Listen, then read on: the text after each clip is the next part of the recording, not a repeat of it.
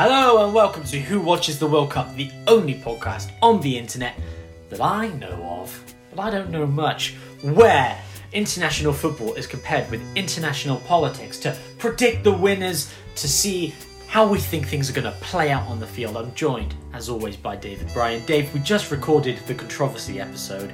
I'm pretty tired. How are you feeling? Emotionally exhausted, but I hope this will be a nice uplifting, Yeah. I'm glad you feel that way because I bought you a present to help you try to see it through. Did you? Yes, we stopped recording for 5 minutes so that you could go to the toilet. And in the meantime, I got you some coffee and I went downstairs and I brought you some Terry's chocolate orange. Oh, wow. Thank you. Now, it's the middle of June and Terry's chocolate orange is a British chocolate reserved almost entirely for Christmas. And so I'm hoping that this Terry's chocolate orange that we've got here, as well as stick to the back of your throat and stop you from projecting, in a way that's useful on a podcast. Okay. I'm hoping that it's going to, the sugar and the dopamine that it will help us get through. So enjoy some of that with your coffee. Thank you very much. I will. Yeah. I do like a chocolate orange. I'm not a huge chocky fan, but I will have a chocky orange. That's good, and it looks like a football. So Shall we see how many keep-ups we can do? with the Terry's chocolate orange. Yeah. All right. Let's give it a go. My total will be 0. So I think You won't even miss the first kick. I think I'll drop it and go whoa, and that'll be it. So we're here to finish what we started, Dave. We're here to talk about Group E. Don't let me get carried away with myself this time. Let's get straight into some football. Who have we got in Group E? Group E comprises of Spain, Sweden, Poland, and Slovakia. Okay. I'm eating the Now chocolate. you're eating chocolate. Haha, fantastic. How many games have we had of Group E so far? They've all played once. Mm-hmm. Spain's played Sweden and Poland played Slovakia. Okay. So with my very limited knowledge of pretty much everything, but especially football, Spain are a super team. They're one of the footballing nations, right? Sweden are pretty good. Poland are but they've got the best striker in Europe. Slovakia, who even knows, man? Slovakia could be like one of the worst footballing teams in Europe, or they might be like Croatia, where they're somehow one of the best teams, and I've got no idea about it at all. One of those former Eastern Bloc. Yeah, who are somehow amazing at football. So if I was going to layer this team, I think Spain should be the best team. Then probably Sweden, then Poland, then Slovakia. What do you reckon? I mean, that's not a bad shout. If anything... A bit of a battle between Poland and Sweden, perhaps. If anything, a little... Well, that might actually end up being closer to the truth, but if anything, it might be a little out of date. And like this chocolate orange, actually. And if anything, it's Spain really who have changed a lot in the kind of the public consciousness, having been dominant in world football from 2008 through to 2012, winning 2 Euros and the World Cup in a short space of time. But the problem was that was very much their golden generation, and all those players are gone. I think the only players that are still in the squad from that time are Sergio Busquets, their captain, and Jordi Alba, their vice-captain. Mm. And we all know what happened to Sergio Busquets. And we all know what happened to Sergio Busquets. He's missed the first game with COVID. I don't know if he's going to be allowed to play the next game or not. But David De Gea, I think, and Cesar Azpilicueta probably in squads around that time, but they were second fiddle behind the people in front of them. So really, this is nothing like the Spain team of old. And even like having watched them against Sweden, even to watch them, you wouldn't really recognise them. Under Vicente Del Bosque, they brought this tiki-taka kind of football to the public consciousness and made it their own and dominated the world with it. That group of players were almost unbeatable. But even the style of football seems to have changed based on what I saw against Sweden and based on some of their results leading into this tournament. I don't really think that tiki-taka thing is their style anymore. And whatever you might want to call their style now, it didn't work against Sweden. Sweden just bolstered down, stayed organised, really frustrated Spain, who didn't lack chances, but they just kept fluffing them. They just seemed underprepared. Steve used the phrase toothless Toothless is very true, especially when their main striker is one of, I think, the most overrated players in Europe, which is Alvaro Morata.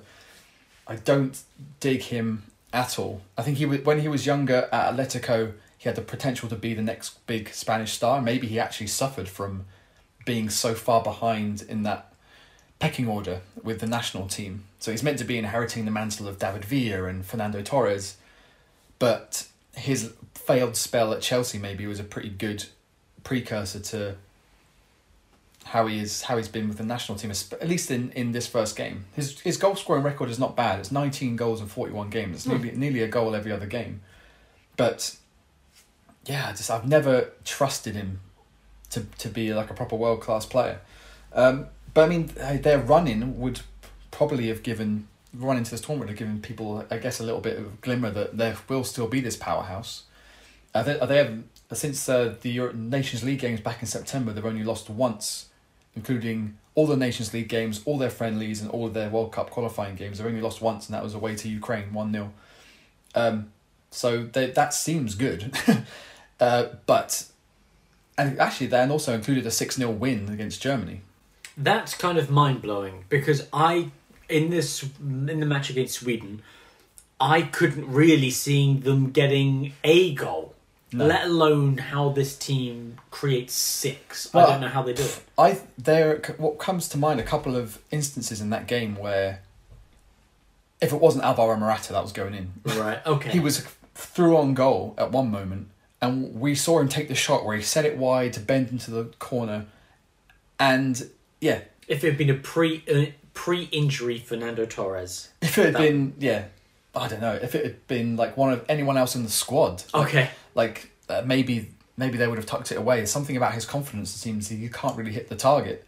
And their starting 11 didn't really look like the type that would be scoring goals.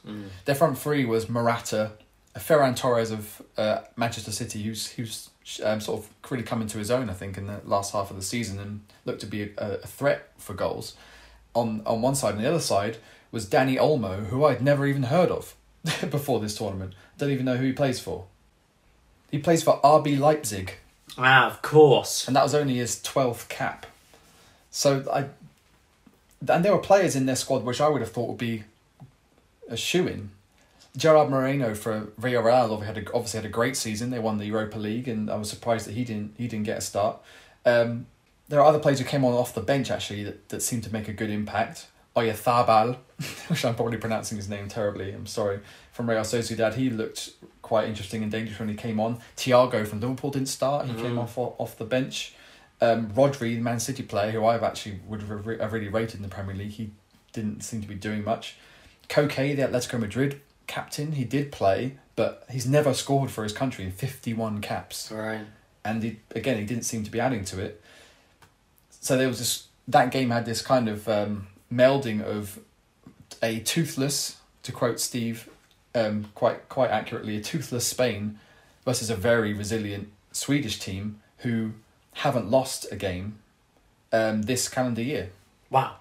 They lost their last international of 2020 against France 4-2, but since then not lost a match.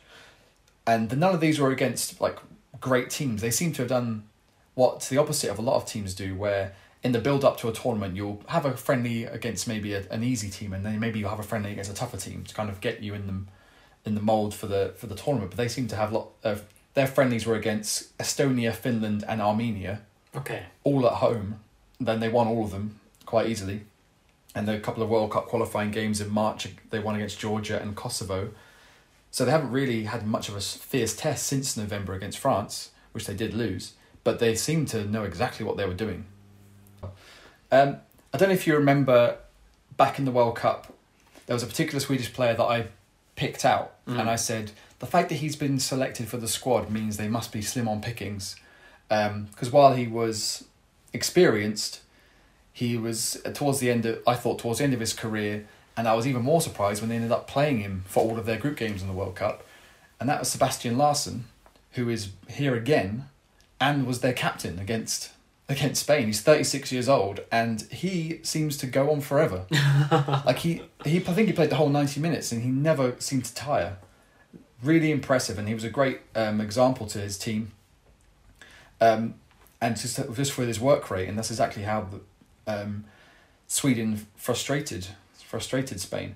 Do you remember probably their most exciting player is Alexander Isak, their striker, who was jinking and janking. He had great feet. He set up his strike partner Marcus Berg, and who missed an open goal.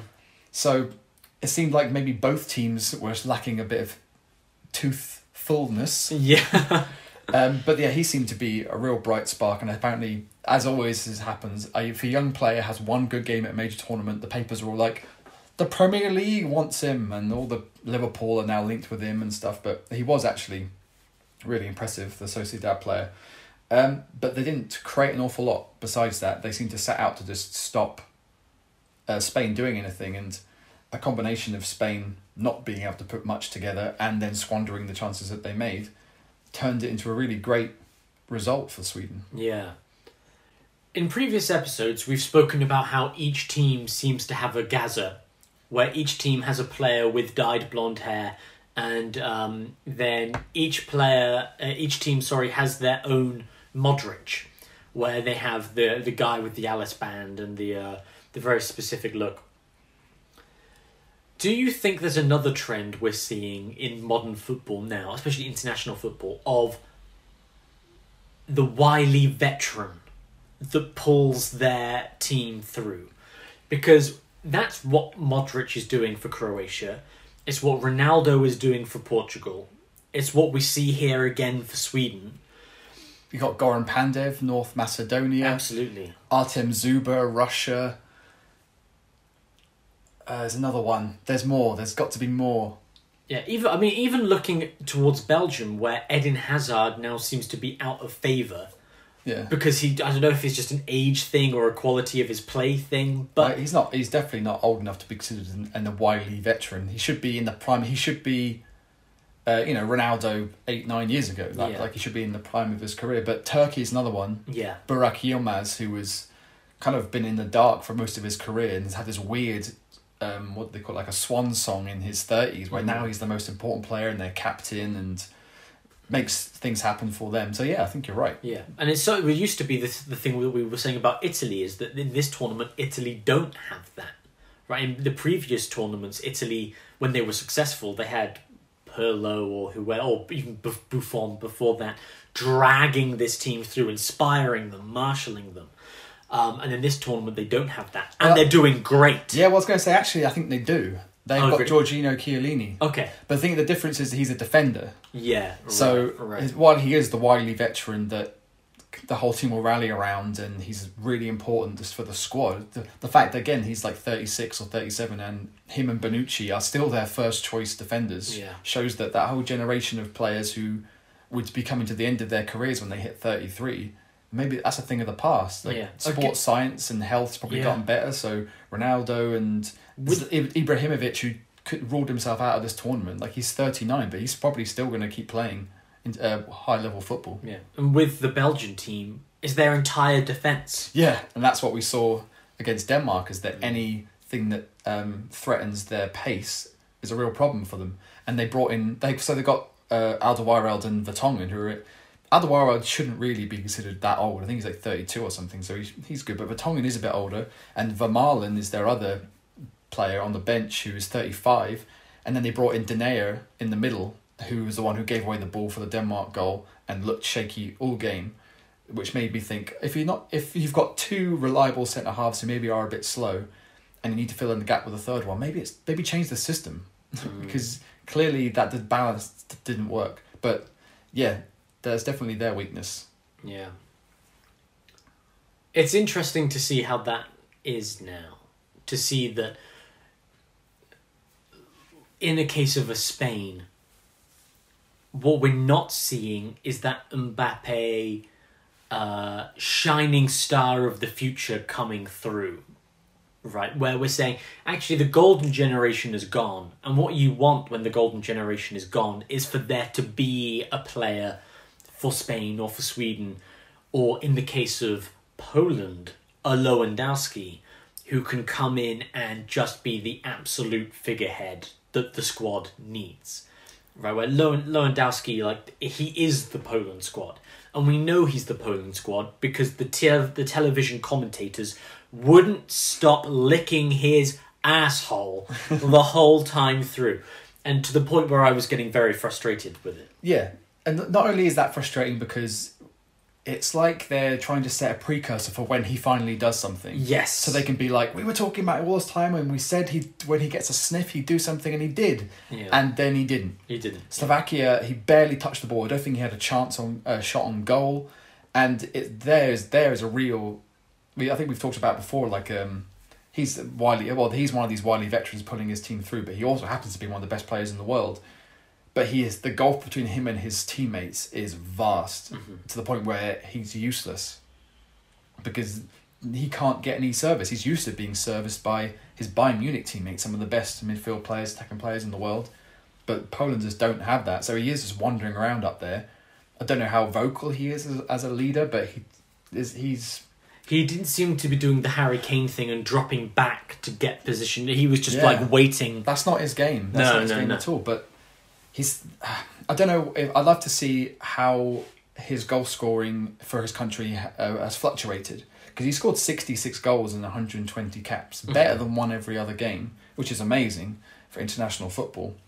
But he used to have players like Jakub Blaszczykowski who would supply him, and now, what's his name, Arkadiusz Milik, the Marseille player. He's injured for this, and he's another very important attacking player. So without those people around him who are of a decent enough quality to supply him, he's just wandering around, and he won't come and drop deep because he's more of a poaching kind of player. But if the ball is never there for him to snatch up, then he's just going to be taking up space and maybe distracting the defenders at best, giving them something to think about, going, we cannot switch off for a second because they've got Lewandowski. And that was when the Poland goal did come in, actually, was when the Polish did score in that game against Slovakia.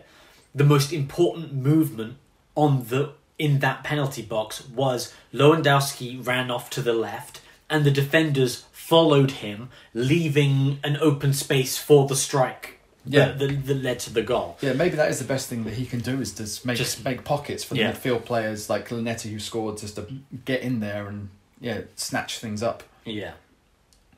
And I was really kind of surprised that the commentary team didn't pounce on that. To be like, Lewandowski, the best player in Europe. You see the way he deliberately dragged the defenders away to open the space. Magnificent play there by Lewandowski. Oh, and the guy who scored, that was a good shot. That was a good shot too. Yeah. But that's basically what the commentary team was like for the entire Poland game. It was very frustrating. It's frustrating, and it's not really very fair on Slovakia either, because they played good. They were brilliant. Yeah. And they have the Slovakian Gaza. Yes, yeah. Andre Duda, who was really impressive. He was. And not only is he the Slovakian Gaza, he's kind of the Slovakian Phil Foden. Like, he's a very similar kind of player, moves around a lot, makes things happen, great feet, great vision. But yeah, they played absolutely brilliantly, and it was worthy that they won in the end. And I think I said at the beginning that Poland may be a dark horse, because I thought maybe the Lewandowski factor would play in, but now I've seen them play and looked at them in more detail, I think they may be propping up this group by the end of the group stage. So I thought that this group was going to be a really interesting, competitive group, where you've got Spain, who are not quite at their best, but they're still Spain. And Sweden, who are consistently a team that pushes and challenges. Then, you've got Poland, who have been again, another really decent team that is kind of, what would you say, like top 20? Like, I think they're ranked to 21st actually. So okay, there. And then like Slovakia, you've got them like trying to jump ahead and really really show what they can do and make a name for themselves, and that was going to be really fun and competitive. And what you've had is Spain and Sweden being kind of remarkably boring. I thought that match, Poland just disappointing. And then Slovakia being the team, you're like, oh yeah, Slovakia. All right. Yeah, they're in that kind of Denmark, Finland area where you're like, wow, they've come, and North Macedonia, they've come here to have a go and do it properly. And it's weird with Poland actually, because they're one of these teams that, like, in qualification, or if you get drawn against them in your group, everyone goes, you've got to be careful about you've got to be careful with Poland, because you never really know. But the thing is, like, actually at major tournaments, they never really perform. Like they didn't get out the group at the last World Cup in 2018, and then they weren't even at any of the World Cups before that since 2002 and 2006, where again didn't get out the group. And then when it comes to the Euros, this is their fourth Euros ever. Okay. Whereas 2008 and 12 they didn't get out the groups. And they were hosting one of those, weren't they? Yes, the 2012 they hosted it and they got through, didn't get out the groups. And then in France in 2016 they got all the way to the quarterfinals, which was really impressive. But then that kind of is the only impressive thing they've done it in tournaments. So that I don't, now that I'm again looking into it, I'm not sure where the threat ever came from, except for when Lewandowski had good support and good players around him, and they could be a threat. But with him on his own, they're a shade of what they could be. This is a really good chance for us to set Poland up to win the whole tournament now. Well, that's what it takes for me to say. If I say they're going to do well, they're probably going to do badly, and if I say they're going to do badly, they're probably going to do quite well. Yeah, Poland is one of those interesting countries. I'm going to use this as my segue to go across. You remember when we were talking about Italy? We were saying for Italy how they were kind of faced with this choice in their democracy of Italy can either be a country more like Spain that embraces European values, in air quotes, those liberal ideas of equality and racial equality and LGBT equality, or they could be a country like Poland, who doesn't do that. And that was something we were looking at players earlier on, one of the Polish players, and you were like, oh, why is he not at the tournament? That's Jakub Blaszczykowski, yeah. Yes, yeah. You were just saying, oh, when he was there, he was able to provide something to Lewandowski that he's not going. And you were looking into his story, and he kind of had a tragic upbringing. But you said, oh, it says here he's a devout Roman Catholic, and he reads the Bible every day. And it's like, that is one of these big conflicts within Poland and Eastern Europe, and with the EU, with those countries that are becoming increasingly non-religious, I guess you could say, and becoming more secular. Well, we have, like in the UK, we see that religion is playing a smaller and smaller role, and in countries like Ireland, a famously Catholic country, where the old traditional ideas of religion are slowly being combated in terms of like abortion law and recognition of LGBT people and things like that. Poland is one of those countries that is very much not going in that direction in terms of its government. And one of the conflicts within the country itself is a really big divide, much bigger than we see over here, between those liberal in air quotes, those liberal ideas of what Europe should be like, with equality for all, and then those traditional concepts of what Poland has been for many, many years. And last year, during the pandemic, there were some of the biggest protests in Poland's history as a democratic country, where it was again down to abortion law and the treatment of LGBT people, where people went out into the streets and said, no, this is not for us. Because Poland is a country, again, we've spoken about coalitions and how in countries like Italy, they're not ruled by one political party, but coalitions of different political parties. Poland is another one of those countries where the coalition at the moment is the right-wing parties are in charge. And these are often the traditional ones, the Catholic ones. Poland is a country, in a similar way to Russia, where the Russian state is built on a cultural agreement between the government and the church. Poland operates in a very similar way, where the church is seen as an integral part of culture. And, this football player reads the Bible every day before bed, it said, you were saying earlier on. So we end up in this country whereby the right-wing parties kind of control everything, and there is an upcoming an upcoming election at the mayoral level for, I think this, I can't remember the name of the city. It's on the border with possibly Hungary? I can't remember the name of the city. But there's an upcoming election where it seems like the left-wing party might actually be able to push through and win the mayor, win the election of to become the mayor of the city. And it seems like this kind of reckoning moment in Polish politics, where it's like, if the left can start to make gains here, then this more progressive idea of Poland will be able to spread.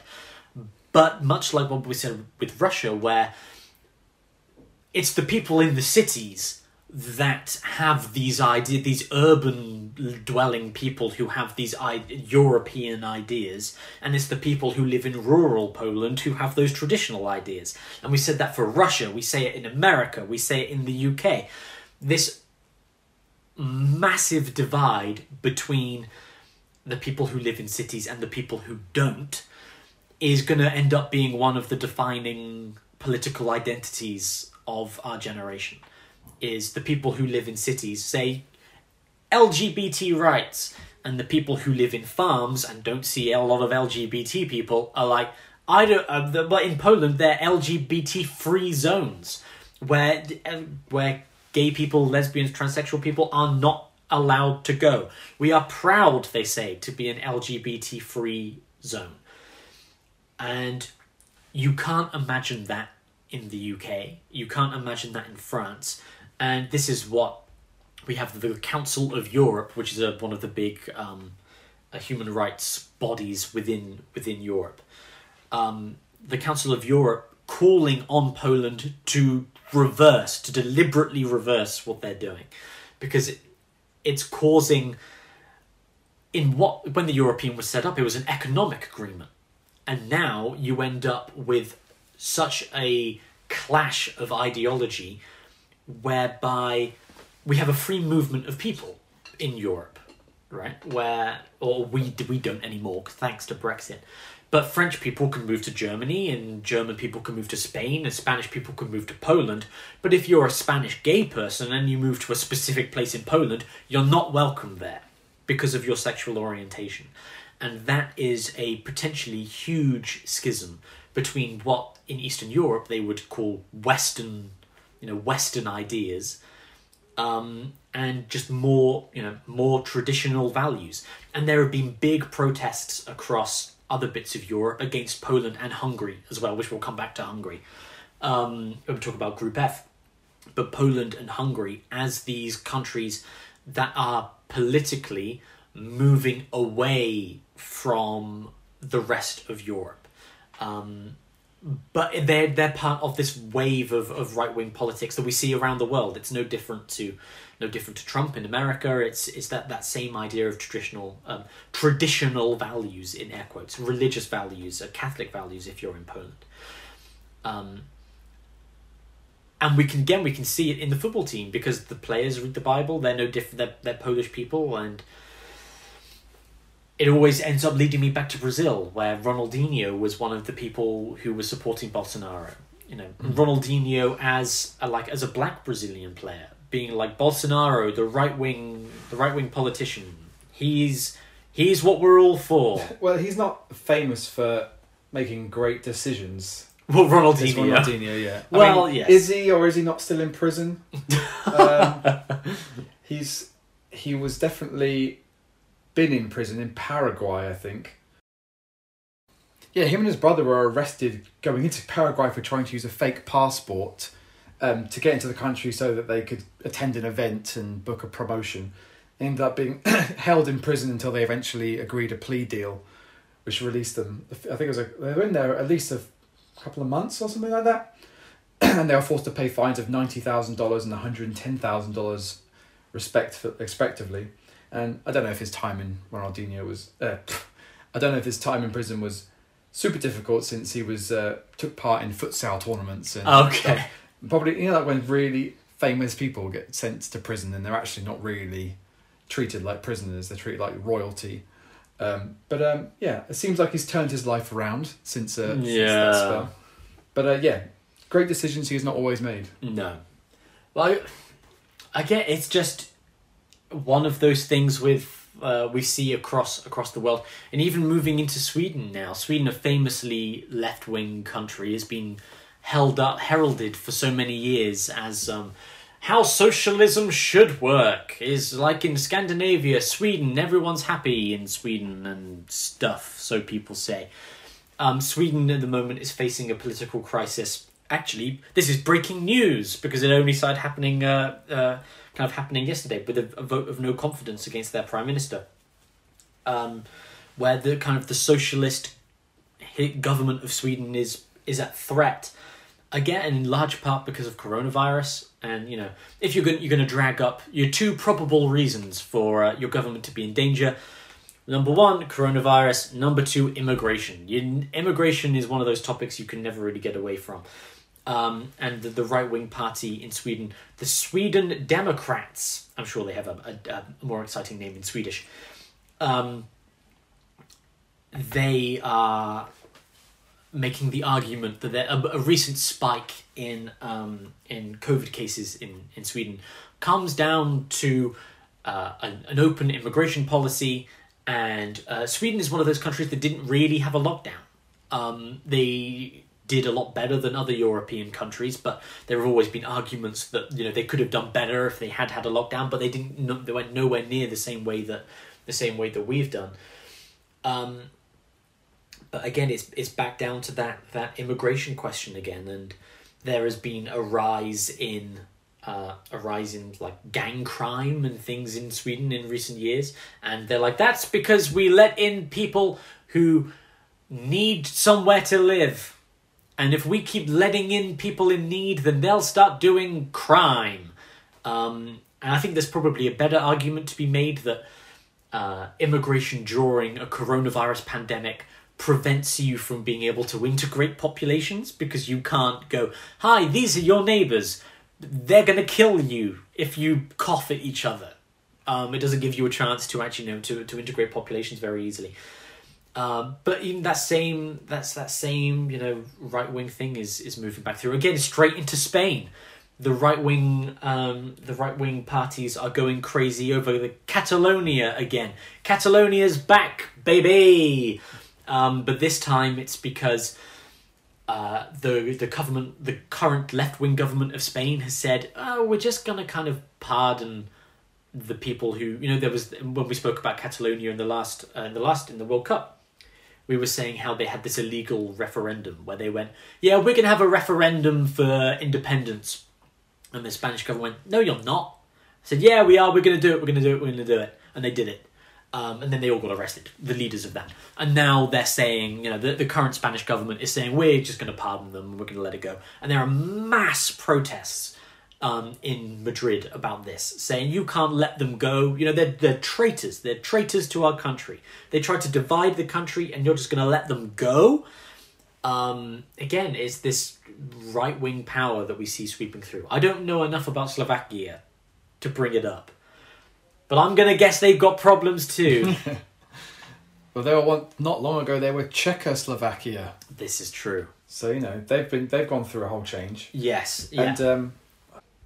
And this is only their second Euros since they broke away from Czechoslovakia. They didn't qualify for 96, 2000, 2004, 2008, 2012.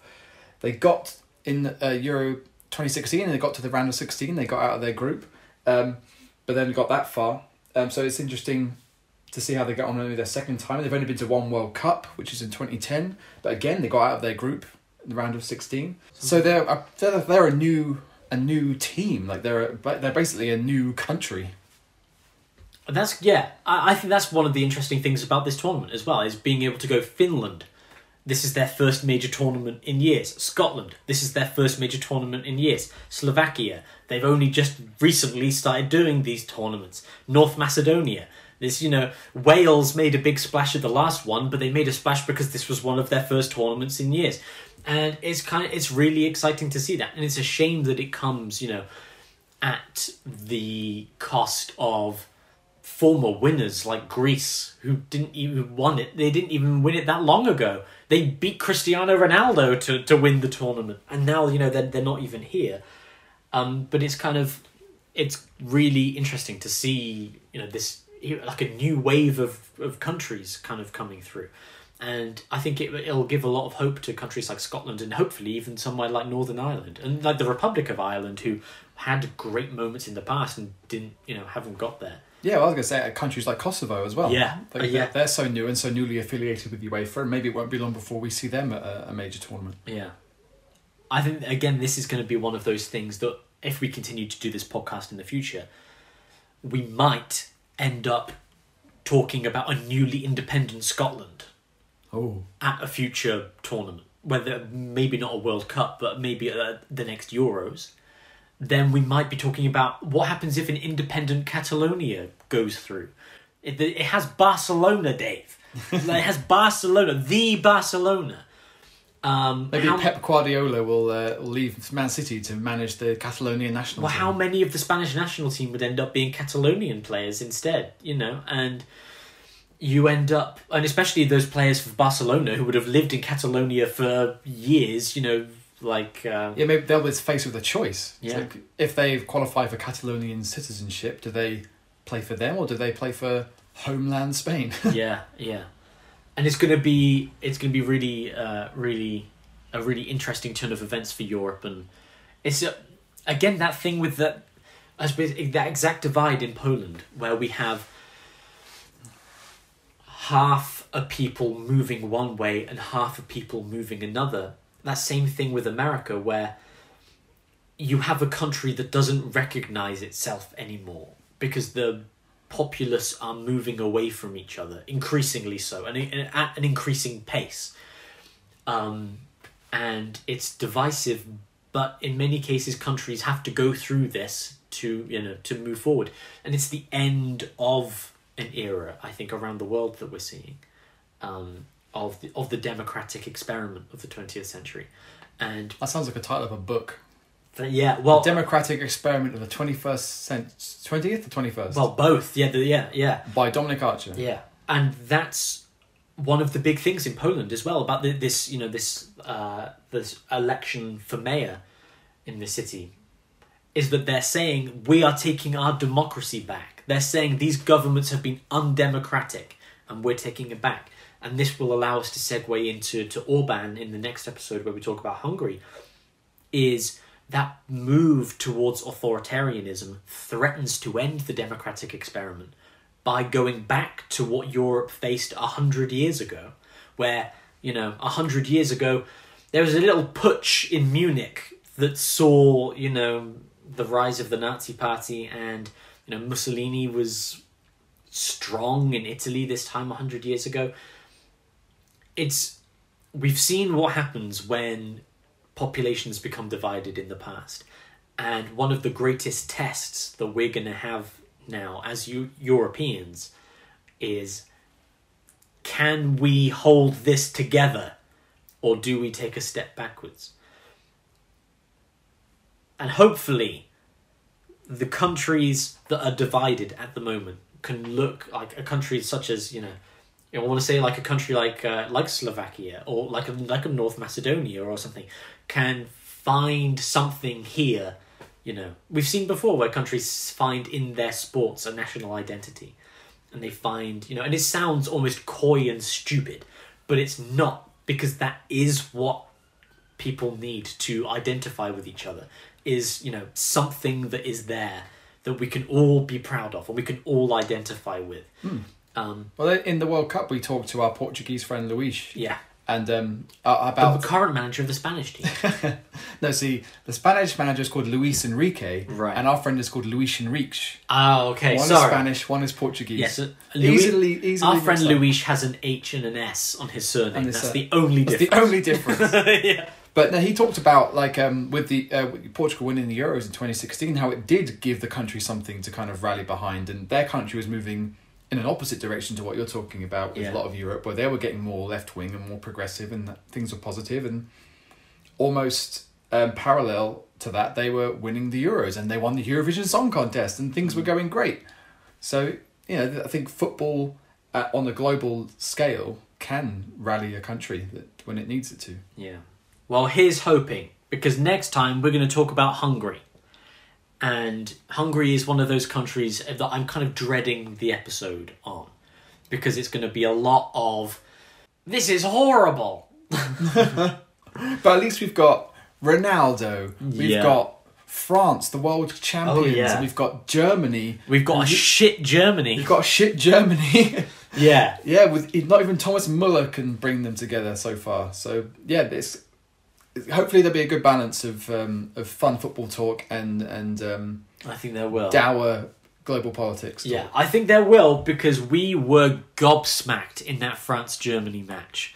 And yeah, it's going to be great to be able to get into that and kind of pose the question, what the hell happened to Germany?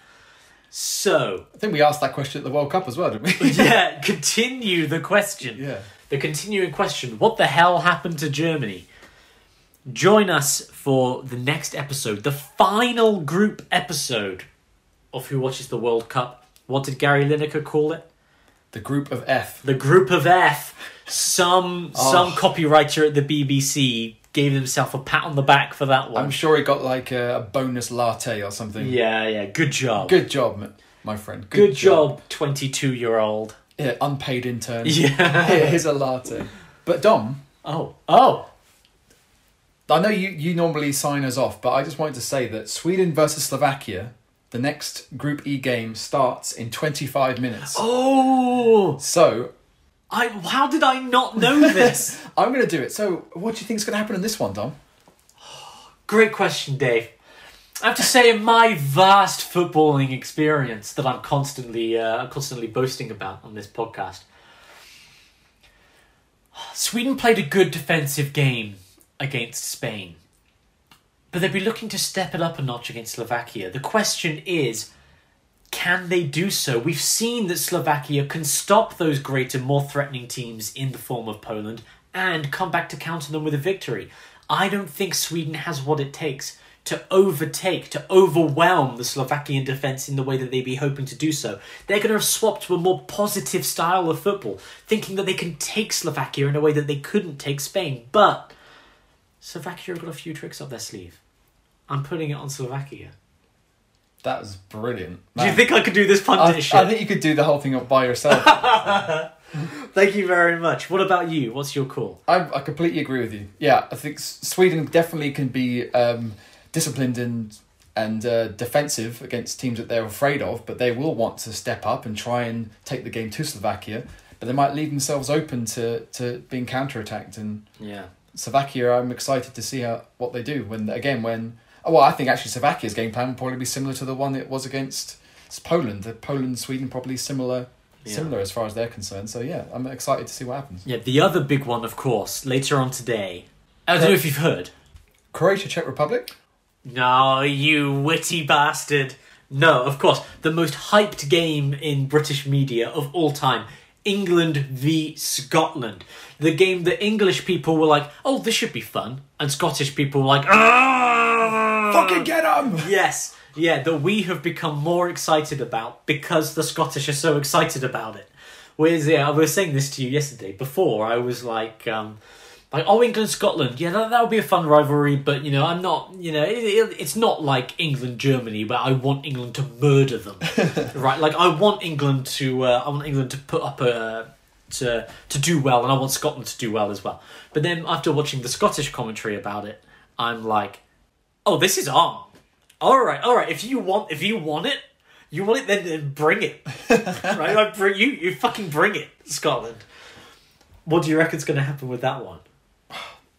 It should be England are the better team and they should win comfortably. And I know a lot of what we were reading earlier was like 2-0, 3-0. It'll be easy, but these kind of rivalries, especially when one side of them is much more fierce than the other, they could throw anything into the mix. So I would love it to be the game of the tournament, or like Holland, Ukraine kind of levels of excitement, as long as England win.